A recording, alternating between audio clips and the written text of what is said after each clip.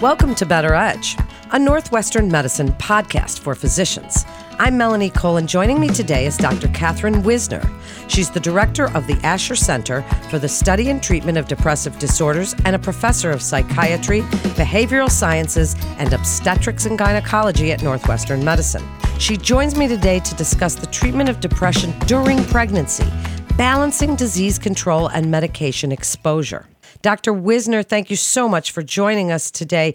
Give us a little background on the focus of your practice and your research. Yes. Hi, Melanie. Good to be here. My background and my research is in women's mental health with a specific focus on the treatment of mood disorders such as depression and bipolar disorder, as well as anxiety disorders during pregnancy and breastfeeding. And it's an important area because prevalence of mood and anxiety disorders in women is highest during those reproductive years.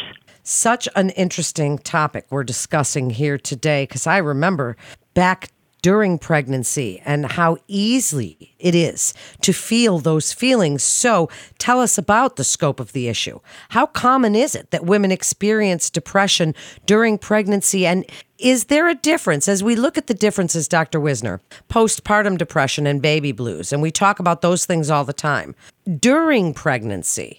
That type of depression, is it considered clinical depression? Are there different levels of it? Oh, yeah. All of what you said is true. So women's mental health in pregnancy is a major public health concern right now. And I'd like to just talk briefly about a study I did a couple years ago where I screened 10,000 new mothers at 4 to 6 weeks postpartum with a depression screening measure. 14% of those women screened positive at 4 to 6 weeks after birth. That's 1 out of 7 women. And the figure for the prevalence across the first postpartum year is about 20%. So this is a huge problem for our American mothers. Now, those women who screened positive were more likely to be younger, African American, publicly insured, single, and less well educated. So in summary, less resources, less access to care also was associated with higher rates of depression. And in those mothers who screened positive, about 20% of them reported thoughts of self-harm. When we did diagnostic interviews, the most common diagnosis was depression, so unipolar depressive disorder. And the majority of those women had anxiety disorders first in their lives, and often those disorders began in childhood. About 22% had bipolar disorders, and it's well known that the postpartum period is a high-risk time for the first manic or hypomanic episode, which is what defines bipolar disorders. So again, the scope of the problem is just incredibly high, and maternal mortality in the first year after birth in America is shameful. So in our most recent survey, the mortality rate for American women was 17.4 per 100,000 pregnancies, which was about 660 maternal deaths in 2018.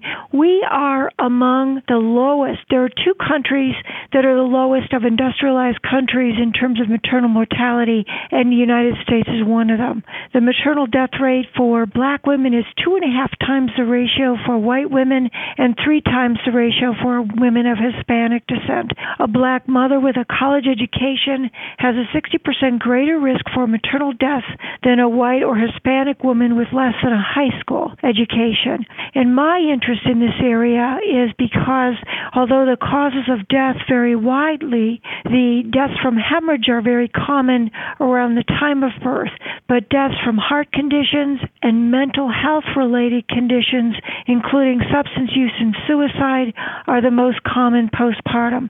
So the illnesses that I treat are responsible for a portion of the, again, shameful maternity mortality rate that exists in America.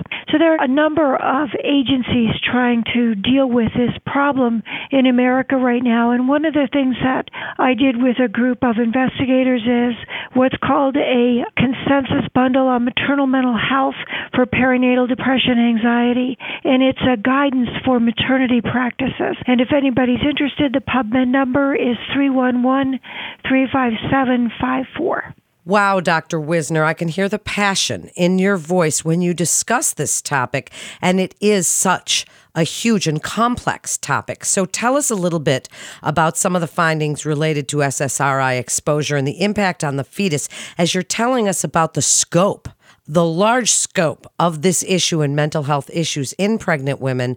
Speak a little bit about the treatment options and why balancing that disease control is so monumental and medication exposure is of such concern.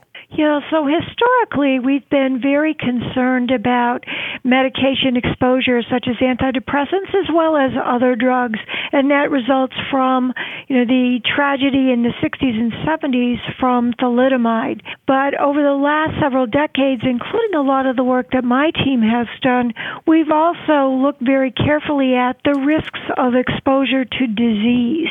And certainly for the illnesses that we treat, depression, psychosis, anxiety disorders, those disorders affect a woman's whole body, her whole physiology. The important thing to keep in mind is healthy mom, healthy baby, and that includes mental health as well. In fact, mental health is fundamental to have the ability to seek obstetrical care, to take care of herself, to eat appropriately, to manage her life in a way that prepares for the newborn. So the illnesses that I see, depression and bipolar disorder, again, psychosis, they're severe disorders that compromise not only a woman's ability to manage her pregnancy, but also her whole body physiological processes as well. What happens to the mom certainly happens to the baby. So our concern about medications has gone from just stop all medications, they're bad for pregnant women, to wait a minute. We really need to think carefully about what are the effects of the disease. And over the last decade, we have developed a number of important statistical analytic processes that allow us to separate out the effect of the underlying disease, the mental illness, and all of the ramifications of mental illness from the medication itself.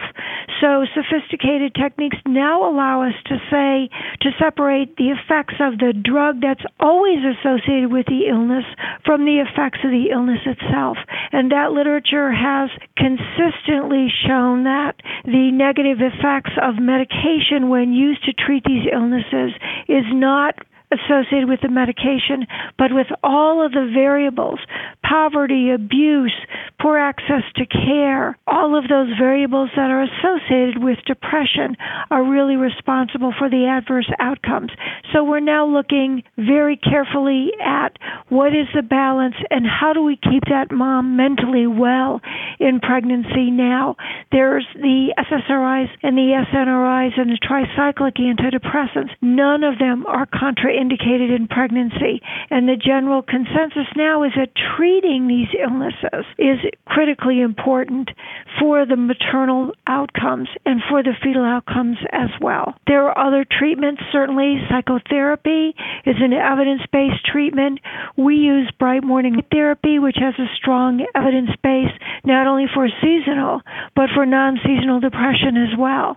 But the majority of women that we see in our academic-based program are already being treated with maintenance antidepressants and doing well on them. So frequently they come in wanting to know what are the risks and benefits of continuing their medication across pregnancy and breastfeeding. Wow. Isn't that so interesting that you just said that antidepressants are not contraindicated in most cases during pregnancy? And what about fetal exposure to these medications? There's not really an issue, so that's why you're looking at this bigger picture of diversity and disparities and getting the mother help, non-drug maintenance, but that these types of medications are still okay. Yeah, the issue again is this balance.